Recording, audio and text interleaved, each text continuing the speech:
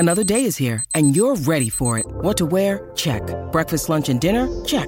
Planning for what's next and how to save for it? That's where Bank of America can help. For your financial to-dos, Bank of America has experts ready to help get you closer to your goals. Get started at one of our local financial centers or 24/7 in our mobile banking app. Find a location near you at bankofamerica.com/talktous. What would you like the power to do? Mobile banking requires downloading the app and is only available for select devices. Message and data rates may apply. Bank of America N.A., member FDIC. When you need mealtime inspiration, it's worth shopping Kroger, where you'll find over 30,000 mouth-watering choices that excite your inner foodie. And no matter what tasty choice you make, you'll enjoy our everyday low prices, plus extra ways to save, like digital coupons worth over $600 each week. You can also save up to $1 off per gallon at the pump with fuel points. More savings and more inspiring flavors make shopping Kroger worth it every time. Kroger, fresh for everyone. Fuel restrictions apply.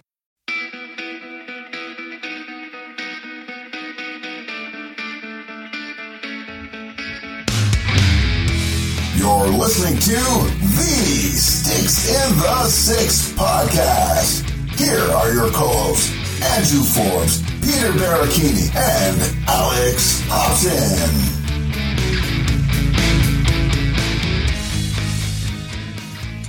Well, hello everybody, and welcome back to Sticks in the Six, episode 137. First one of the regular season, Peter.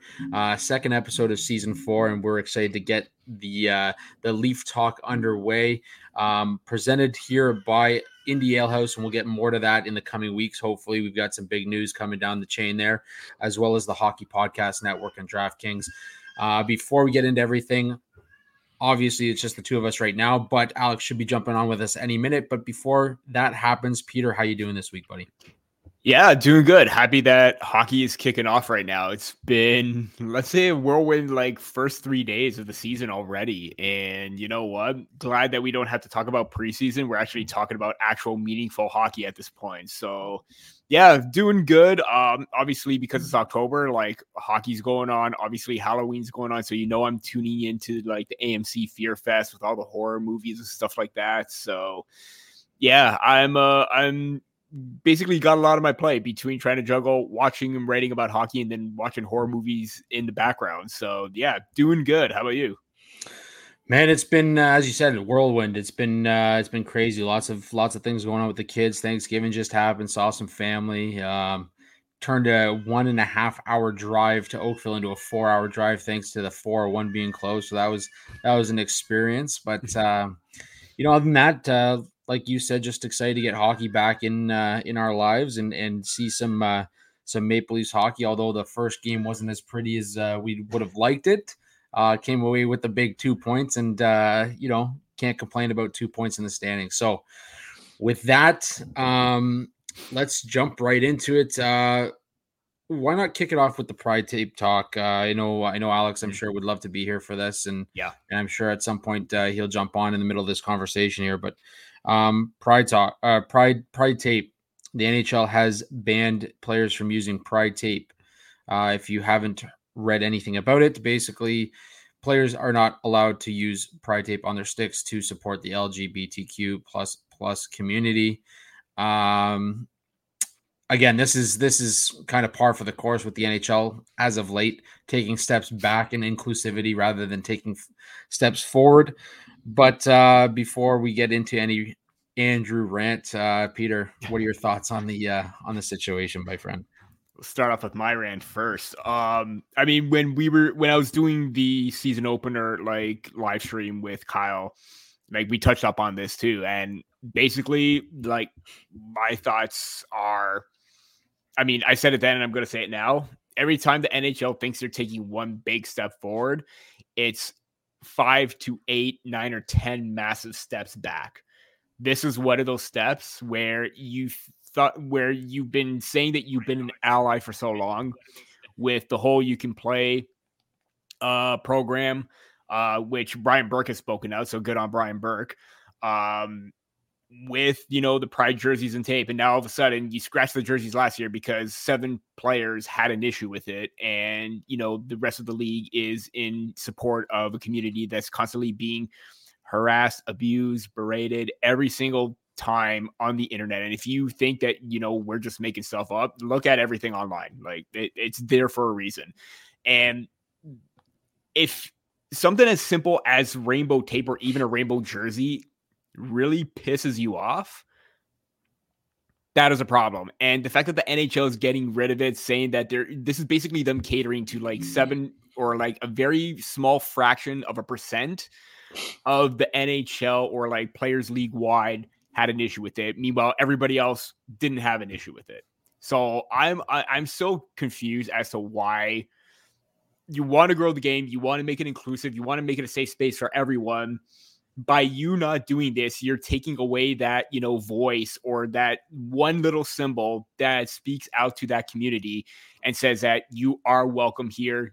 We want you to enjoy the game and enjoy it just like a normal fan. Like, I don't understand why, they have to constantly say that. Oh, and I just love his, I think it was Bill Daly's answer. It's just like, we don't want it to be a distraction, just like the jersey was. Well, no, it wasn't a distraction because only 7 players made it a distraction. And, I'm just at a complete loss for words right now, but I'm glad that Morgan Riley stepped up. I'm glad that Connor McDavid stepped up. I'm glad that Scott Laughton, he said that he's still going to be putting on the tape no matter what. And I think that's what all the players that actually care about this initiative, they should go through with it regardless. I don't care if the NHL is going to find them or if there is an actual punishment, because I don't think there is, and there shouldn't be, because that just basically go against, the players' views. If they're able to use that tape, any chance they get, use it. I mean, how big middle finger and big, lashback or big pushback from the players to the NHL.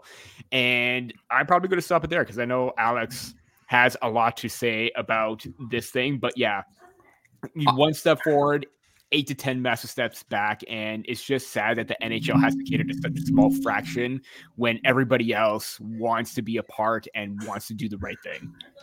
Yeah, no, I'm laughing here because I can see Alex shaking his head, and if you're watching, he already knows what we're talking about. Yeah. He knows damn well as soon as he logs on what we're talking about, and I mean, how brutal would it be though if like a guy like Scott Laughton or a guy like Connor McDavid in this argument actually went through and used the pride tape or what have you, and the league came out and fined them. Like, how bad of a media frenzy would that be around the league? I think I mean at this point it looks like they don't really give a shit at what people think of them. But if they do find them, it's going to look even worse on them. Yeah. So Alex, I'm gonna throw it to you. But before I do, I'm gonna raise the question, and either one of you can answer this. Is this a prime example? So they are catering to them the 7 or so players that didn't want to wear the jerseys last season. So is this a prime example of the NHL being less of a democracy, more of a dictatorship? Yeah.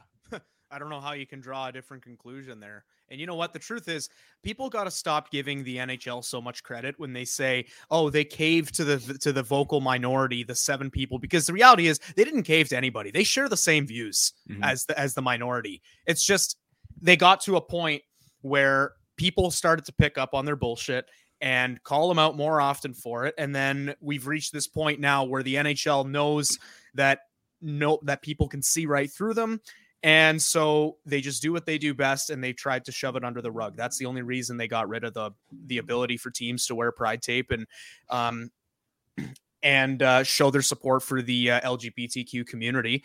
And it's just, when you look at the way that the NHL has handled pretty much any controversial situation in the past, there's a very consistent theme of trying to sweep things under the rug, just trying to make hope that the general public forgets about it, hope they stop getting asked about it, hope that their generic media quotes will be enough to put out the fire.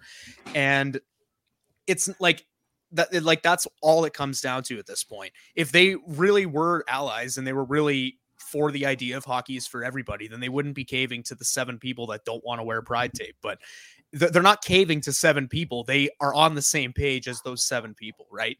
That's just the way I pick up on it anyways, because, they've gone from hockey is for everyone. We want to include everybody and make sure everyone feels safe in the game, to you know what? Fuck all this shit. Fuck all the theme jerseys we're taking away from everybody because we don't want to deal with the pushback anymore. And it's pushback that, again, you can't tell me that these rich owners are truly allies and truly do want to make the game a safe space for everyone. I don't think I didn't catch what any of you guys said because I hopped on a little late, but I feel like I just echoed a lot of what both of you said. So I'm gonna cut it there. But yeah, no, and it's, I mean, at the end of the day, like I agree. I think it kind of is more telling of the NHL as a league, you know, and where they stand when they make moves like this. And you say, like, you know, Bill Daly said they didn't want to be a distraction, but for how many years was it not a distraction? You wore the jerseys, you wore the tape, and all of a sudden you let the minority be that distraction. And on top of that, I think, you know, like this is the best opportunity for somebody like a Sidney Crosby, somebody like a Connor McDavid, somebody like Helen Austin Matthews to come out and basically say, like, you know what, screw all of you. This is what I'm going to stand for. This is what, like Morgan Riley, you know, put the tape on your stick. At the end of the day, like, they find you. And I don't know if you guys saw the report. I think it was from Greg Wyshynski, who said that, you know, the actual company that makes the Pride tape got a massive order from, I believe it was 2 specific NHL teams, and I don't think they named the NHL teams, but that basically bought them out of the Pride tape. So they bought them out of the Pride tape, and somebody, I forget which player it was actually using it in practice or something like that. But regardless, or using it somewhere in the dressing room or something like that. But regardless, I mean, like, there's still people that are out there willing to stand up for, you know, what's, I'm going to say, right. And I mean, even Brad Treliving's comments afterwards saying, you know, we're going to still find a way to support the community the way that we should, and whatever else. And I mean, it's just kind of telling that, you know, at the end of the day, the minority is not going to win. It's the masses and the larger groups that are going to still go out there and put their best foot forward. And I think they're going to find other ways of making sure that there is inclusivity in the game, and there is inclusivity in all sports, to be honest. It is funny how back when this was a major talking point last season with Provorov, who got the ball rolling, obviously, and then James Reimer and the Stalls followed suit and all that. It is funny how everybody who was defending those players came back to the one talking point of, oh, well, why can't you just respect their beliefs and respect their right to choose? And yet now they're not even giving the allies an opportunity to choose, but it's all of a sudden not an issue anymore, right? Mm-hmm. I mean, the allies out there, Scott Lawton and John Merrill and Morgan Riley and all these people who have shown support for the community in the past want to exercise their rights to use Pride tape, but now they're not allowed to. And the same people who are going after the NHL for saying, why don't you just respect their right to choose if they want to participate or not? Because it's only specific rights that they want focused in on. Exactly. That's it. So, 2 things I want to add too. I mean, obviously, you know, I hope Brian Burke comes out and, like, he already made comments about this. I hope he goes more in depth, and I hope he lays in the NHL even more. And 2, what does it say about a player coming up into the league like Luke Prokop? NHL who has come out just spit in his face. Yeah, just spit in his face. That basically just says that him as a player drafted by an NHL team, that they don't support said player for that NHL team right now. Yeah. I can't remember who tweeted this, but I'm going to paraphrase it because I still think it was pretty important. The hilarious irony in that, and hilarious is obviously used in jest there, but the NHL turned Luke Prokop into their LGBTQ community poster boy. Yeah. As soon as he came out, every Pride Month, every single, you know, National Coming Out Day, any day where there was some celebration of the community, the NHL would post something. Oh, look at Luke Prokop. He is the first NHL drafted player to come out as gay. Mm-hmm. And now we're going to bring him into a league where everybody is happy for him and everybody supports him. And then they go and do this. Yeah. And it's like, okay, listen, NHL, Luke Prokop's story is not your story. Fuck off. Like, what's crazy though is that this isn't even surprising to anybody. Like, I don't think there's anybody out there that was like shocked by the news that they're not going to use Pride tape anymore. In fact, shocked that it happened, but, you know, at the news, it didn't surprise anybody because, well, based on everything that happened. Yeah. Well, the most surprising thing for me was the fact that they said all specialty jerseys. So to me, you're saying military nights non-existent. You're saying cancer. Hockey Fights Cancer should be non-existent. Indigenous. So, yeah, like that was the most surprising thing to me, because you go down to the States and you talk about the Leafs who have had a November 11th game for how many years, and respected the military and honored members of the military. Luke's troops. And Luke's troops. You can sit there now and say, like, well, under the NHL's new guidelines, that cannot happen. Mm-hmm. You cannot skate out there with a camo covered jersey during warmups. So it's just it's kind of, that's more of the joke to me, is that like you basically shot yourself in the foot when it comes to, and on top of that, like, you want to talk about revenues, like, forget the fact that this is like political and like media suicide in terms of like the inclusivity side of it, but you've just shot yourself in the foot in terms of profitability, because how many of those jerseys actually sold as well in auction, in like, and I'm not just talking the prize jersey, I'm talking everything. Single specialty jersey that you provided. So I mean, at the end of the day, I think it's a terrible move. I think it's bullshit, and it again, not surprising by any means with Gary Bettman led NHL. Andrew, I'm not going to lie. I'm very shocked at that statement you made about the NHL shooting themselves in the foot. They just don't seem like the type of organization that would do something like that. Yeah, right. Like, they make every decision with informed research, and they think about everything they say. And I have $1 million, and yeah.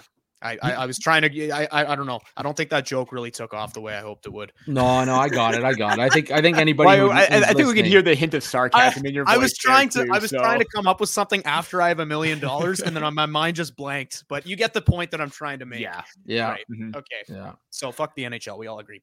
Yeah, absolutely. Anyways, boys, jumping over to our Leaf talk. First note. Big news in terms of players that were sent down. Nick Robertson, once again, member of the Marlies. And in saying that, I do think that there's players ahead of him that will get the call up prior to him. I think Pontus Holmberg. I think Abruzzese. I think there's other players that are ahead of him now in the depth chart. Is this the end of the road for Nick Robertson in a Leafs jersey? Alex, let's throw it to you first, buddy. I don't want to call it the end of the road because it's so painful, because there's such potential in there, and you can see it every single time he takes the ice. And even when you look at the goals that he scored in the NHL, you can see that there's some 15, 20 goal potential there. But the problem with Robertson just remains that he doesn't have a defensive game. And if the Leafs aren't playing him in the top six or on a very offensive heavy third line, he can't, like, there's no spot for him in the lineup. And that's the unfortunate reality of this. You wonder why guys like Matthew Nyes have leapfrogged him on the depth chart. And obviously there's a wealth of reasons between, he's physically, he's a little more capable of fitting in with the NHL. Hasn't had the same injury history. And, he comes in and gets his opportunity. He ran with it immediately last year. And even guys like Fraser Minten, we're obviously going to talk about Minten in a little bit, but he is a guy who's got the size, he's got the smarts to compete in the NHL, and he made the team before Robertson did this year. Mm-hmm. And it's unfortunate because Robertson is a great player. I think he's got the potential to be a really great player in the NHL. And the reality is he just doesn't have the intangibles that you need to crack the roster, like outside of goal scoring. Like, he's got the goal scoring ability, he's got the offensive prowess, we know that, but unless, like, if he were to put it this way, if he were to stay a Leaf and save himself of being in any trade rumors, then at some point within the last year, he would have jumped into a role in the top six and he would have run with it and been a legitimate option. But right now, I mean, you're looking at the deepest top nine the Leafs have had in the Matthews era. I just don't see it. And then you've got your fourth line, which has the identity now of Reeves, the tough guy, Gregor, the speedy forechecker, and David Kampf, the defensive stalwart. There's no space for Robertson on the roster. And that's the sad reality of it right now. Peter, your thoughts on Robertson? Is this a kid that needs a fresh start somewhere and maybe gets a chance in the middle six somewhere around the league? Yeah, it's interesting that you brought that up because, there's been this whole thing about like Robertson and the Philadelphia Flyers possibly becoming a match. And given how they're in a rebuilding phase, there are spots in the top 6 waiting for him on the left side that he could be an impact player for. I don't know if it's ever going to like come to fruition, but there are teams looking for someone like Robertson. And, you know, you mentioned that if this is going to be the end of the road, I think this is something that you have to consider because like you mentioned, you know, Abruzzese looked really good in the preseason. Same with Pontus Holmberg. I think because of the whole, they want to utilize him more as a center than a wing, but you know, it just didn't quite work out with Holmberg because Minten played extremely well. And I'm even going to throw in, because Nick Robertson was even on the right side at sometimes, Max Alex looked much better than Robertson during the preseason as well. And kind of similar to the same game, you know, very gifted offensively, quick speed, the ability to get on the attack. Still a small player as well, but he stood out more in a big way than Robertson did throughout the whole entire camp. And, you know, this is just one of those situations where time is running out for him. And it's a bad situation because it looks like things were turning his way or turning the page.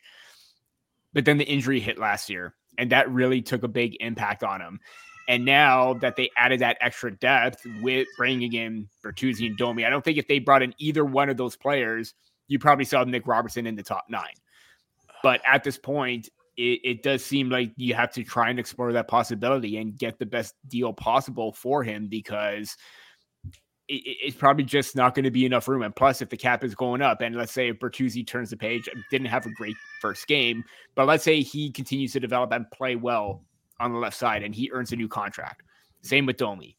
He's still going to be out of the picture. And then with Nyes coming up, what's going to happen there? You're not going to play him on the 4th line again.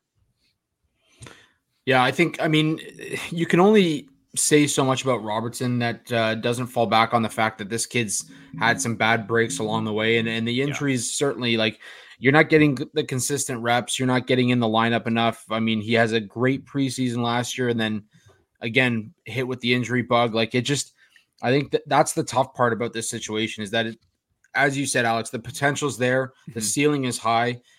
He's not going to come close to being like his brother, Jason. Not even close, but he's still got the potential to be like a middle 6 guy, like possibly a solid 3rd liner. I just don't think it happens in Toronto anymore. I think, you know, if we were talking about it 2 years ago, it's a different story. Now you've got the prospect pool that you have in Toronto. You have the guys that are coming up. You have the guys that are outperforming what was expected of them.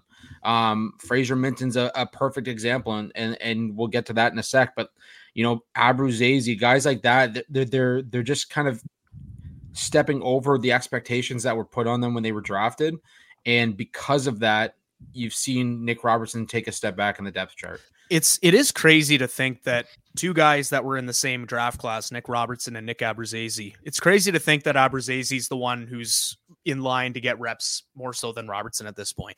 And I'll tell you guys, when he scored those 2 goals, Robertson, against Dallas last year, including the overtime winner, I really thought that moment was when we turned the page on Robertson. Yeah.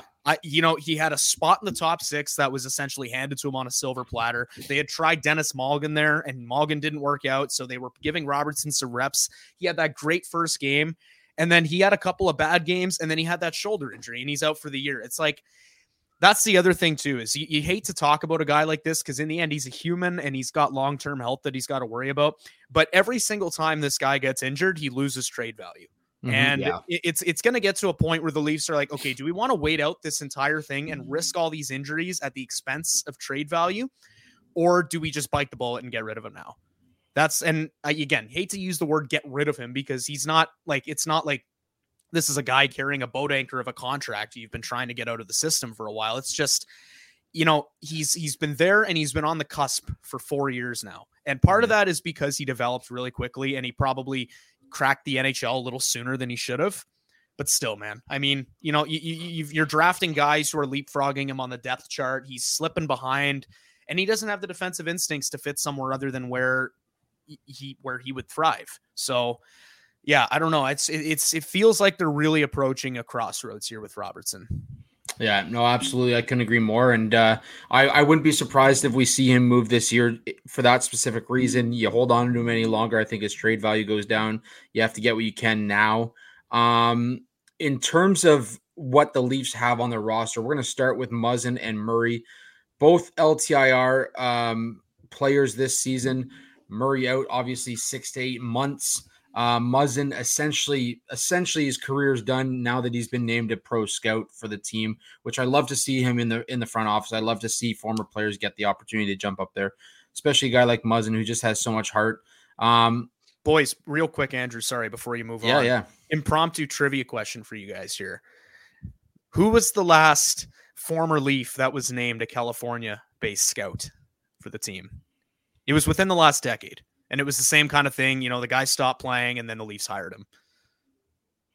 Not Joffrey Lupul. Nope. You're not going to, I don't think you're going to, if you didn't know the answer right away, I don't think you will. Throw me his initials. TB. TB? Yeah. Troy Bodie? Yes. Troy Bodie. Yes. Troy Bodie. Yeah. Hey, wasn't he Brian Burke's like son-in-law or something like that? I think so. Was it Brian Burke? Was it Brian Burke? Was it Burke's or was it Dave Nonus's? It might have been Dave. Anyways, doesn't matter. I'm gonna fact check this anyway, but yeah, we can move on from there. Yeah. There you go. Your fun fact of the day brought to you by Alex Hobson. Wait, boys. He's married to the daughter of former MLSC president Tim Lewicki. There you go. That's what it was. That's right. Okay, there was a family like connection. Okay, yeah. That's when they brought him in too, and Lewicki was there, right? Yeah, he was still their president back then. Yeah, what a disappointing run that was. Anyways. Peter, anything you wanted to add to these two roster moves for the Leafs? I mean, not much to say about it aside from the fact that Murray had a rough run with the Leafs, likely not on the return list, and good to see Jake Muzzin there. Yeah, I mean, it sucks for Murray because you could tell that he needed the surgery because apparently if he was playing through what was ailing him, then we know why he wasn't up to par and where he was as a goaltender. I'm just glad. Yeah, it sucks that he's out 6 to 8 months. Hopefully he comes back healthy. I don't know if the Maple Leafs will extend him, but hopefully he gets another opportunity elsewhere. But also Muzzin himself, the fact that they brought him in as a scout, he knows this game. He's currently played in it. He knows where it's going, and he knows the type of players to look for. So if they're looking to him to have any say in bringing somebody in, he's definitely going to play a big part in that. And also big shout out to Curtis McElhinney too, as a goaltending development and scout for the team as well. I think that was a really big add. I think he really, I'm going to say keeping Garrett Sparks over him was still a mistake, but glad he's back in and making decisions and being a part of this team right now. So, but yeah, glad Muzzin has a spot. I think kind of like Jason Spezza, they had to give him an opportunity. They had to keep him on the team somehow. And this is one of those spots that I think he's really going to succeed in. Well, I mean, you're paying him anyways. You might as well keep him. But Alex, anything you want to add to that as well? Yeah, I hope that all the Sens fans who thought that this was some big conspiracy and that the the Leafs were paying the NHL off to lie about Murray's injury and that he didn't actually need surgery. I hope you all feel really fucking stupid right now. Yeah. Anyway, there you go. Hey, speaking of Canadian teams, this is kind of off the map for a second here. And I know it's game one, but how bad did Edmonton look against Vancouver? Oh, I didn't watch any of that game. Man, that was rough. I mean, I said it to a Oilers fan that this will be a wake up call. You'll see him come flying next game, and McDavid will probably put up like a 10-point game or something crazy. But could you imagine how much it would have paid out if you took the Canucks at minus 6.5? Oh God.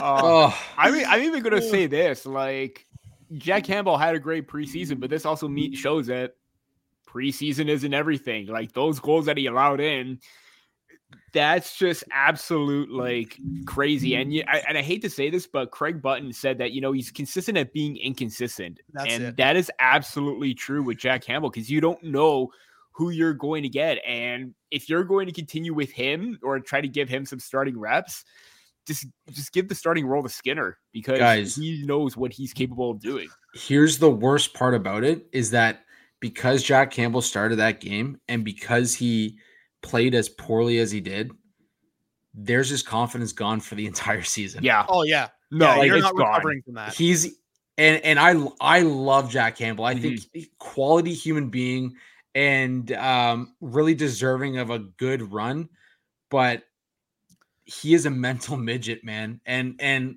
like when you put up an 8 spot on the guy, like so it wasn't even an 8 spot. They scored 4 goals on 16 shots and then pulled him. And then Skinner came in and allowed the same amount. Even more. Yeah, no, it doesn't make his case any better. You know what? The thing about Campbell, I agree, Forbes. I like as a person, I want him to succeed. But I also do think there's some funny irony in just how much shit Oilers fans talked when the Oilers signed Campbell to that deal. And especially since it was coming off the season where they signed Hyman to that 5-year contract or 7-year contract. Sorry. And you know what? I'm not going to lie. I thought that Hyman contract was going to age a lot worse than it did. He's looking like he's taken anher step, and that's a good contract. So good for them. You're on the power play with Draisaitl and McDavid though too. Remember? Yeah, that's true. That's true. But then set up shop in front of the net. It's just funny because, you know, the Oilers hit on that signing. Oilers fans are loving it. They've got their winger for McDavid. He's killing it. And then they come back and they take the Leafs starting goalie next offseason. It's like, oh, we got Hyman. Now we got Campbell. And then just to see Campbell like nosedive the way that he did, it's like, we warned him. And you know what? Here's the thing about that, Peter. If Ken Holland did an ounce of research and looked at Jack Campbell's season outside of November and October that year, I don't think he would have even wanted to give him $1 million. The warning signs were there. You look at his little streak in his shutout streak or whatever, and his winning streak during the COVID shortened season, and then his Vezina numbers that he put up in October and November of 2021. Gone. As soon as that month of November ended, man, it was honestly like having 2 Peter Mrazek's on hand. And it's like, you know, you want to go out and you want to chase after the sexy name on the market because of what he did for 2 months. Sorry, man. You deserve every little bit of fallback you're going to get from that contract. Well, and then Edmonton goes out and signs another former Leaf and Connor Brown. And, I'm not going to say every analyst, but most analysts on Sportsnet have them to win the cup. So we'll see how that breaks down in the next 81 games. But, boys, back to our beloved Leafs. Let's talk about the season opener. Milestone night for Matthews. We can get to that, or we can get to Fraser Minten. Peter, let's kick it off with Minten. Season debut. Didn't look horrible.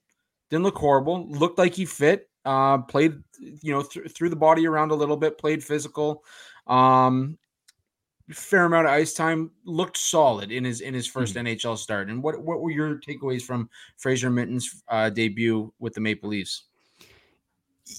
You clearly saw as a player that was just trying to soak it all in too. That moment itself, he already got the call, and I believe it was, he was having Thanksgiving dinner with Morgan Riley, and that's when he got the call from True Living saying that you made the team. So, great moment then, great moment right now.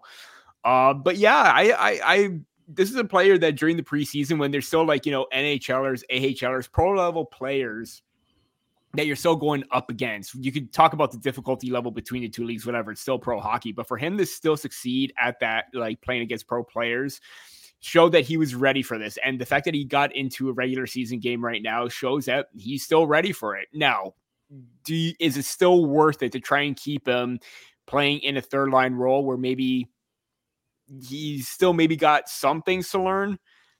I don't think it's the right idea. I think he shouldn't go beyond the 9 games. I think maybe you get him in for like maybe in between 4 to 5, see what else he can do. And if he has like a couple, not necessarily hiccups that you're expecting it to happen because he is a rookie, but there isn't anything wrong sending him back to junior if you need to, because he's going to tear it up there. He's going to be a leader. Forbes, you talked about how his leadership was coming out during the rookie tournament.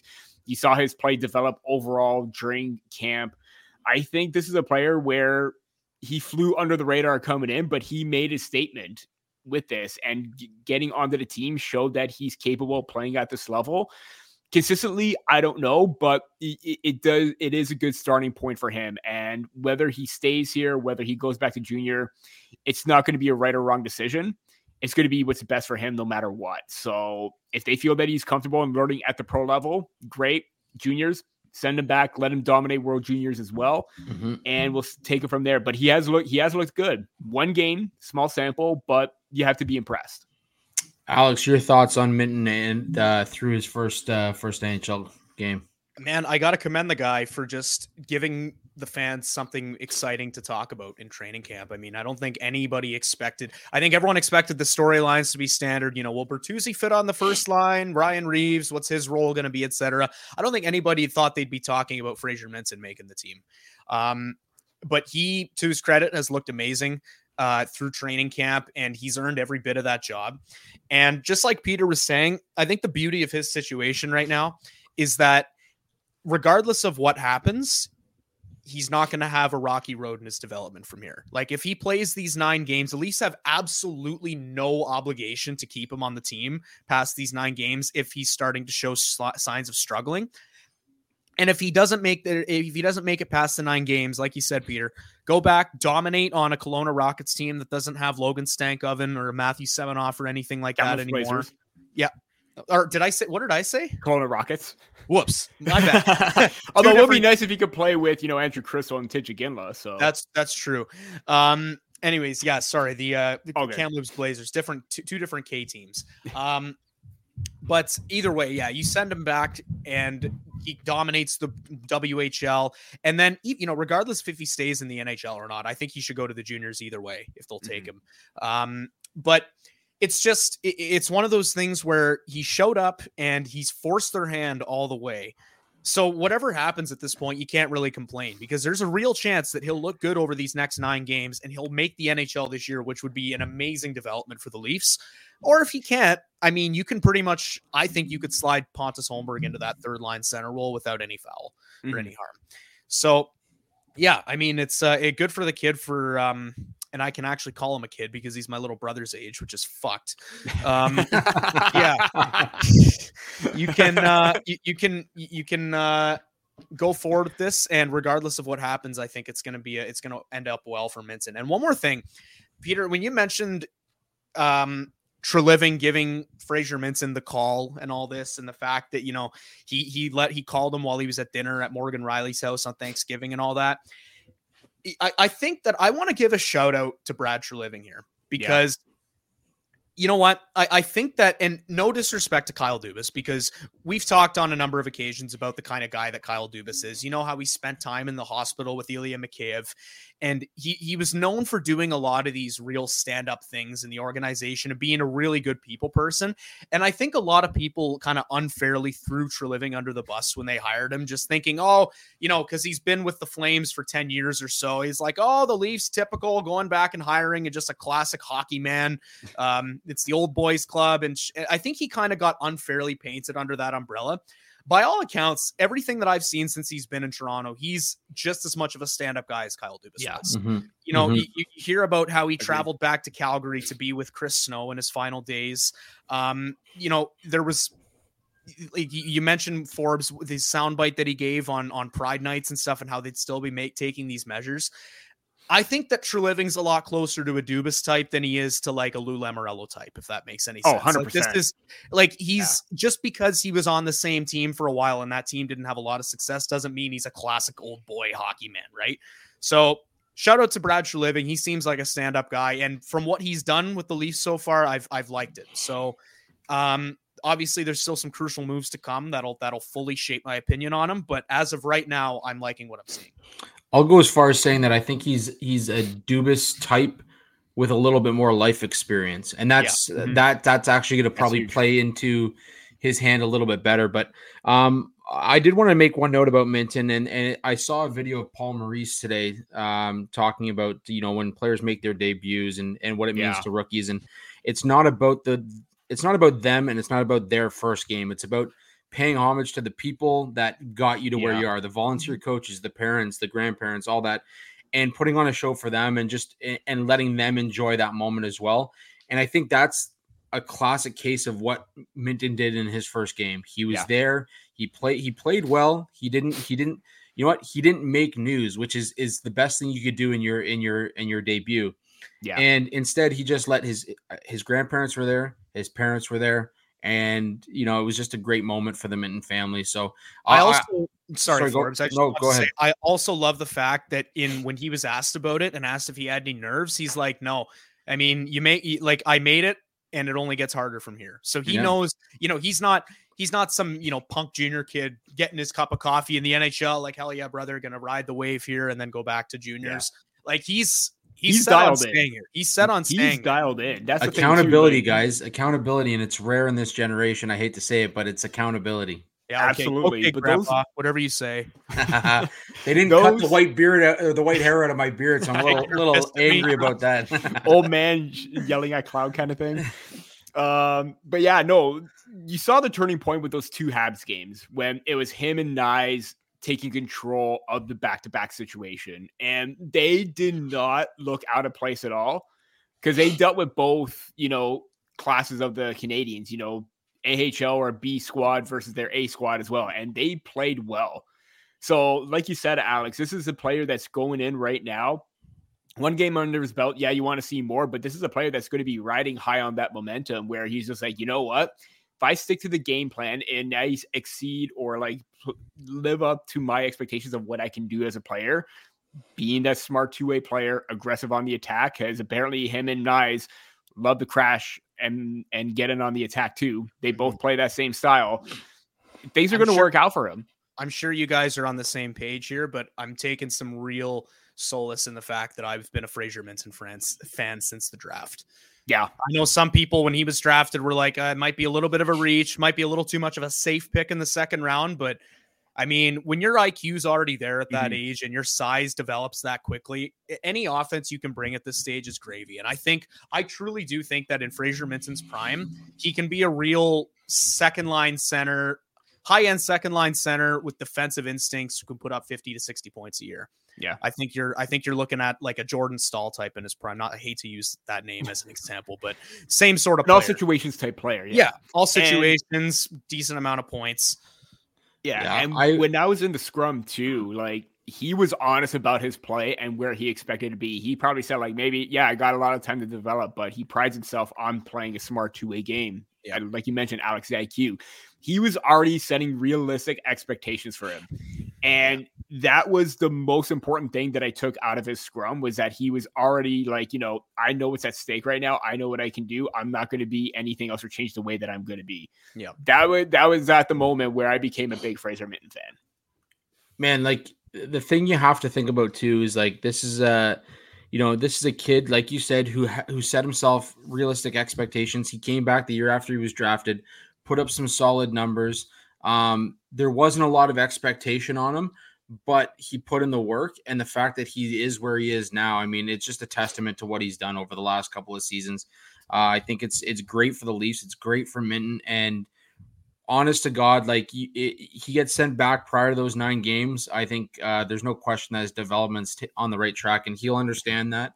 I think he'll take that to full opportunity to take full advantage of it, and it'll be interesting to see how it moves forward this season. But I want to tie in our last 2 talking points because we can talk all we want about Austin Matthews and his 300th goal and how he's the 10th fastest player in NHL history to get there, the 2nd fastest active player to get there. But I also want to talk about the Leafs' big game against the Montreal Canadiens to open the season and how Matthews took the team on his back and carried them through it. So, Alex, let's tie those 2 in together. Matthews carrying his team, showing the leadership that we want over the next 5 years. And really, I mean, this is a guy that just wants to win. I can really truly see that, and I think that performance was a perfect example of it. Boys, it was only 1 game, but I think we can all agree that there was something off about Austin Matthews all of last season. Mm-hmm. I don't know about you, but the Matthews we saw in game 1 of this year looked a lot more like the 60 goal scorer Matthews than last year. Oh yeah, 100%. And you can tie a lot of that in probably to the fact that his wrist is fully healed and he's not thinking about hurting himself when he's trying to do the one thing that, or not the one thing, but trying to do the main thing that he's known for. But it wasn't just his goals. So his first goal, textbook wrist shot from the slot, standard Matthews goal, that celebration that he had on that goal. And you saw the emotion, how happy he looked on every single one of those goals. And I don't know, man. He was playing with more confidence. He was playing like a guy who was eternally jacked to be where he was. And when you look at the fact that we can, like you said, we're going to tie these 2 talking points together. But one of my favorite parts from that win was that, and again, I might be getting ahead of myself a little bit. Maybe we're reading a little too much into the We're first Leaf fans, man. That's what we do. That's what we're supposed to do. If you're going to listen to a Leafs podcast and think we're not going to overreact to game one, then you're mistaken. Anyways, we heard all summer long about how adding guys like Bertuzzi and Domi and Ryan Reeves are going to add a little more guys with snot. And I think a lot of people towards the end of that offseason kind of moved on from the fact that, like, okay, Bertuzzi and Domi aren't physical players. They're not going to go out and lay these massive hits. But everyone started to understand that, like, even with Ryan Reeves, the Leafs didn't bring in Ryan Reeves because they needed a tough guy. They brought these guys in because they need a tough team mentality. Mm-hmm. And that's something that they improved on last year, but still could have used some work. And I don't know, man, like what we saw in that game, Ryan Reeves laying 2 massive hits and then that tilt with Arbor Jacki. And then like you saw later in the game, Bertuzzi took a couple of took a little poke at the goalie as the whistle was blown, got shoved. I don't know if you guys saw the video, but Bertuzzi was like boxing that defenseman, whoever it was. He was full on giving a right hook. Yeah. And as that's happening, reverse angle shot, yeah. As that's happening, Matthews and Marner both jumped into the scrum. Which how long has it been since that's happened? And Giordano, I don't know if you guys saw him come the Geo tackle per 60s are going to be high this year. The thing is, Geo did that last year, didn't he? Yeah, he did. Flyers? Yeah. So Geo, I love the Geo tackle. That's a great thing in itself. Angry old Italian guy. But on a serious note, like no one is asking Austin Matthews to go out and hit like Tom Wilson. No one's asking Mitch Marner to drop the gloves. But little things like that where it's like, don't fuck with us, because we're not going to get pushed around anymore. Matthews and Marner jumping into the scrum right there, like that is what Leaf fans want. And I guarantee you, if you ask Leaf fans, the vast majority of Leaf fans, if they would rather have a team that finishes first in the division and passes all the analytical tests, but has no backbone and doesn't stand up for each other and doesn't play physically, basically the Leafs of like 2021. Or if they'd rather see a team that might not ace all their games, might have some defensive setbacks, but a team that's fun and a team that goes out and stands up for each other, and a team where you can just feel the bonding and like feel the connection that they all have, I guarantee you 99% of Leaf fans are taking that second team. That's what they have been clamoring for the past, like pretty much since the start of the Matthews era. And again, one game, I'm sure there will be games this year where we're questioning their identity and stuff, but just the fact that those guys have inspired confidence and they've inspired the guys to go to war with each other, drag each other into the fight. I think it's going to make for a much more fun season and hopefully a better playoff run, considering what what teams in the playoffs and teams who have gone on those long runs have shared in common, which is that team toughness. So I like what I've seen from those guys after game one. Peter, before we get to you, just a quick word from our sponsors over at DraftKings Sportsbook. The NFL season is going strong, and DraftKings Sportsbook is hooking new customers up with an offer that's even stronger. Bet $5 on any game this week to score $200 instantly in bonus bets, and DraftKings isn't stopping there. All customers can take advantage of a sweetener offer every game day this October. Talk about some of the lines that we saw. I'll tell you right now, last night I put on the over of Kansas City. That was not a good pick. Just a terrible Thursday night game. I'll never bet on Thursday night games ever again. But those are the type of lines you're going to be looking at when you're playing with DraftKings Sportsbook app. Get in on game day greatness. Download the DraftKings Sportsbook app now and use code THPN. New customers can score $200 instantly in bonus bets when you bet $5 on the NFL. That's code THPN only on DraftKings Sportsbook, an official sports betting partner of the NFL. The crown is yours. Gambling problem? Call 1-800-GAMBLER or visit www.1800gambler.net. In New York, call 877-8-HOPE-NY or text HOPE-NY 467-369. In Connecticut, help is available for problem gambling. Call 800-789-7777 or visit ccpg.org. Please play responsibly. On behalf of Boot Hill Casino and Resort, licensee partner Golden Nugget, Lake Charles, LA. 21 plus, age varies by jurisdiction. Void in Ontario. Bonus bets expire 100 68 hours after issuance. See sportsbook.draftkings.com/football terms for eligibility and deposit restrictions, terms, and responsible gaming resources. Forbes, as somebody who cashed a parlay on Thursday Night Football last night, you want me to give you a prop tip? Absolutely. You ever want something to boost your parlays that's worked really well for me? Taylor Swift. Taylor Swift is a good one. I think those are exclusive for Chief games. This one's for any game, regardless of what you're watching. But QB rushing yards tends to do really well for me. I've hit that betting on Trevor Lawrence. I've hit that betting on Patrick Mahomes. You're going over? Yeah, QB rushing yards. Patty Mahomes' over-under yesterday was set at, I think, 20.5, and he hasn't had any less than 30 in a game this year. So there you go. That's easy money. There's something right there if you're ever looking for for what it's worth. I took KC minus 6.5, Isaiah Pacheco 60+ rushing yards, and then Patrick Mahomes 20+ rushing yards, and it hit. So here's some advice to all the bettors out there: never take Russell Wilson. He's absolute garbage. Yeah, garbage. Do not. Never again. Never again. It's over. Yeah. So, anyways, I think he ruined his standing in the NFL. Anyways, Peter, your thoughts on the opening night for the Maple Leafs? Matthews hitting 300 again, being the second fastest active player to do it, the 10th fastest in history. Pretty great numbers for the big guy. Absolutely. I'm just going to show a little that emotion right there.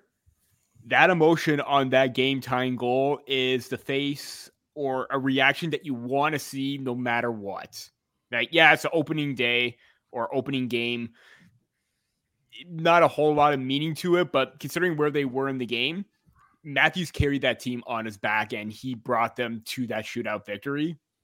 Ultimately, Marner winning it. And you know what? Considering that he got the hat trick and not playing his best game, you guys can see what I'm going there with the Steve Simmons comment. But yeah, I mean, what more do you want from your star player that's like getting paid $13 million? Those are the type of games and kind of moments where you still want him to succeed and carry this team and make them dominant and just an all-around threat. I mean, even when he didn't have the puck, he was still like impactful defensively.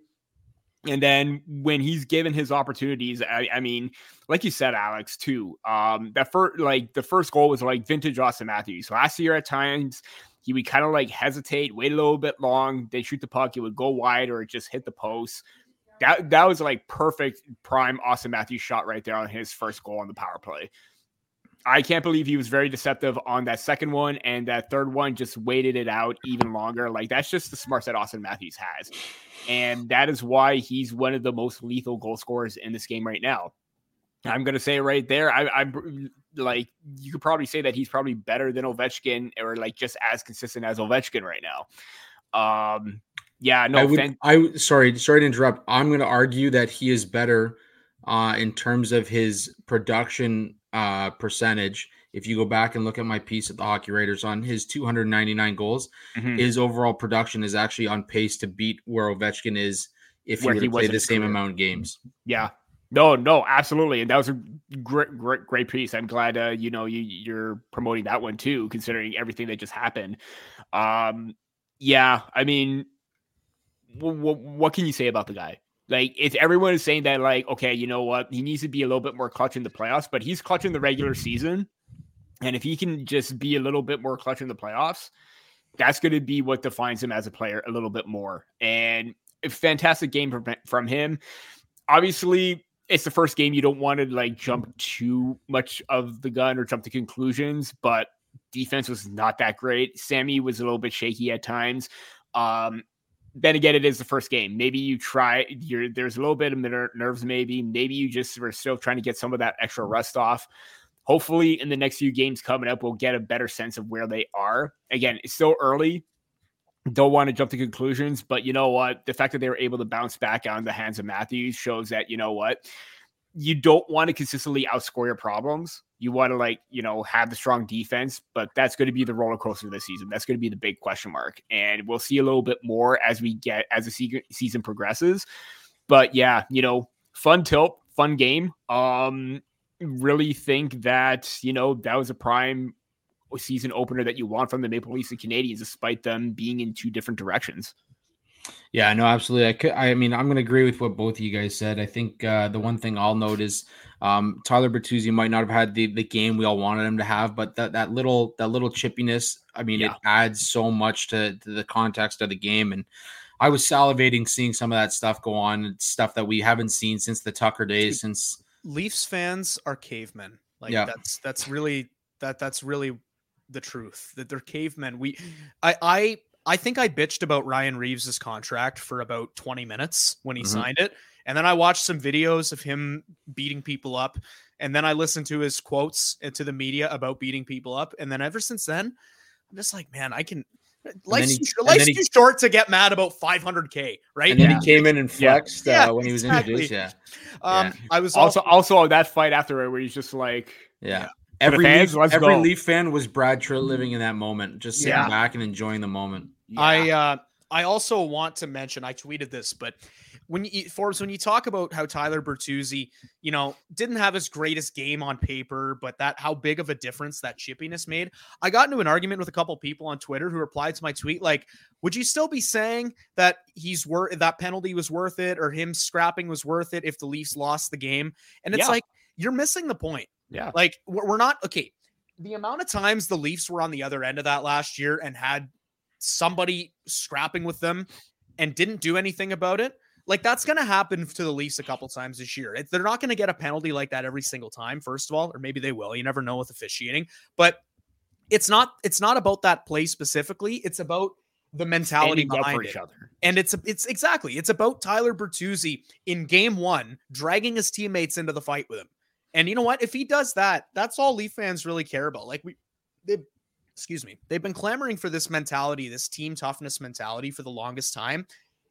It's like, I'm sorry, if you want that team toughness, you're going to have to overlook the possibility of potentially getting an instigating penalty or a slashing penalty or something, right? It's all part of the game. Mm-hmm. So, guys, before I close it out here, I'm just going to read off the names of the 10 players that Matthews joined, the 9 players that he joined in terms of fewest games to 300 career goals. Obviously, number 1, Wayne Gretzky, Mario Lemieux, Brett Hull, Mike Bossy, Yari Curry, Teemu Solani, Alex Ovechkin, Pavel Bure, Maurice Richard, Austin Matthews.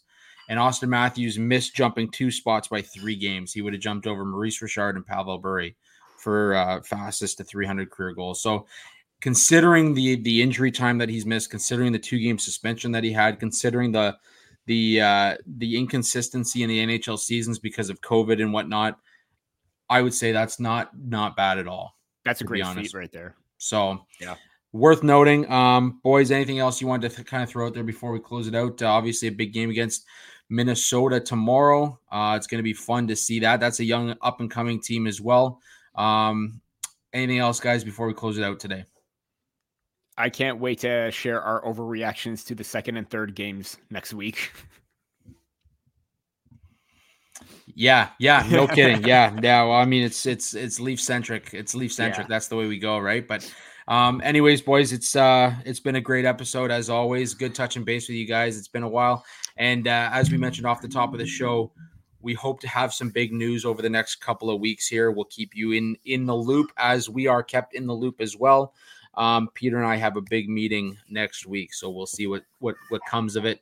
Until next time, folks, as always, you can follow myself on Twitter at Andrew G. Forbes. You can follow Peter at PB Archini. You can follow Alex at AHopson Media, or check us out on any of our socials down at the bottom there, Twitter, Instagram, YouTube, TikTok, you name it. Let's get to the 100 subscribers. We're sitting at 74. I want to get to 100.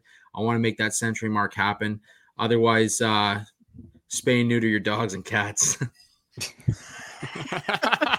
Wow. Great way to close it out for us. All right, Bob Barker. Until next time,